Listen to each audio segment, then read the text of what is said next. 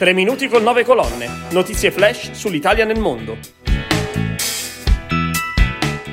La missione umanitaria italiana in Ucraina e la mostra fotografica Cuore Italiano dell'artista italo-argentina Florencia Famà, inaugurata a Buenos Aires.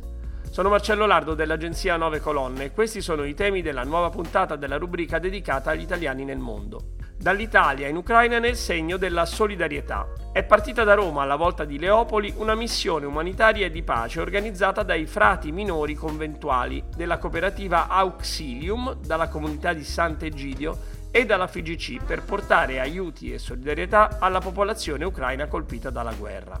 L'obiettivo è di incontrare le famiglie e i bambini orfani ucraini, le autorità civili e religiose, ma soprattutto distribuire gli aiuti donati dai cittadini e dai partner coinvolti. Ce ne parla il presidente della comunità di Sant'Egidio, Marco Impagliazzo. Siamo dalla parte degli ucraini, del popolo, della gente, soprattutto dei piccoli, dei bambini e dei ragazzi che soffrono moltissimi traumi per le conseguenze tragiche di questa guerra nella vita di ogni giorno, ma è anche un segnale al popolo italiano, alla gente di casa nostra, che non dimentichi mai la solidarietà verso gli ucraini. Si parla tanto di invio di armi, di altre cose, ma noi come cittadini abbiamo il dovere di stare a fianco delle persone con la nostra solidarietà e con il nostro sostegno e anche chiedendo la pace.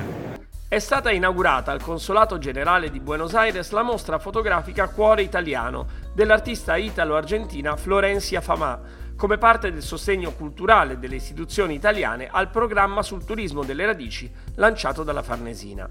Famà ha riunito il materiale raccolto durante 9 anni di viaggi in Italia per allestire la mostra. Ascoltiamola. Questa mostra significa molto per me, riunisce il lavoro dei 9 anni di viaggi. Le 43 opere spostate attraversano le regioni Basilicata, Calabria, Campania, Puglia e Sicilia, percorrendo incredibili borghi fermi nel tempo, paesaggi unici e bellissimi in mare del sud Italia. Ringrazio il console generale Marco Petaco e il console Antonio Pugioni per avermi aperto le porte del consolato e per avermi permesso di raggiungere tanti italiani a Buenos Aires. Spero di risvegliare in molti italo-argentini il desiderio di conoscere il villaggio delle sue origini, perché è veramente un viaggio per l'anima.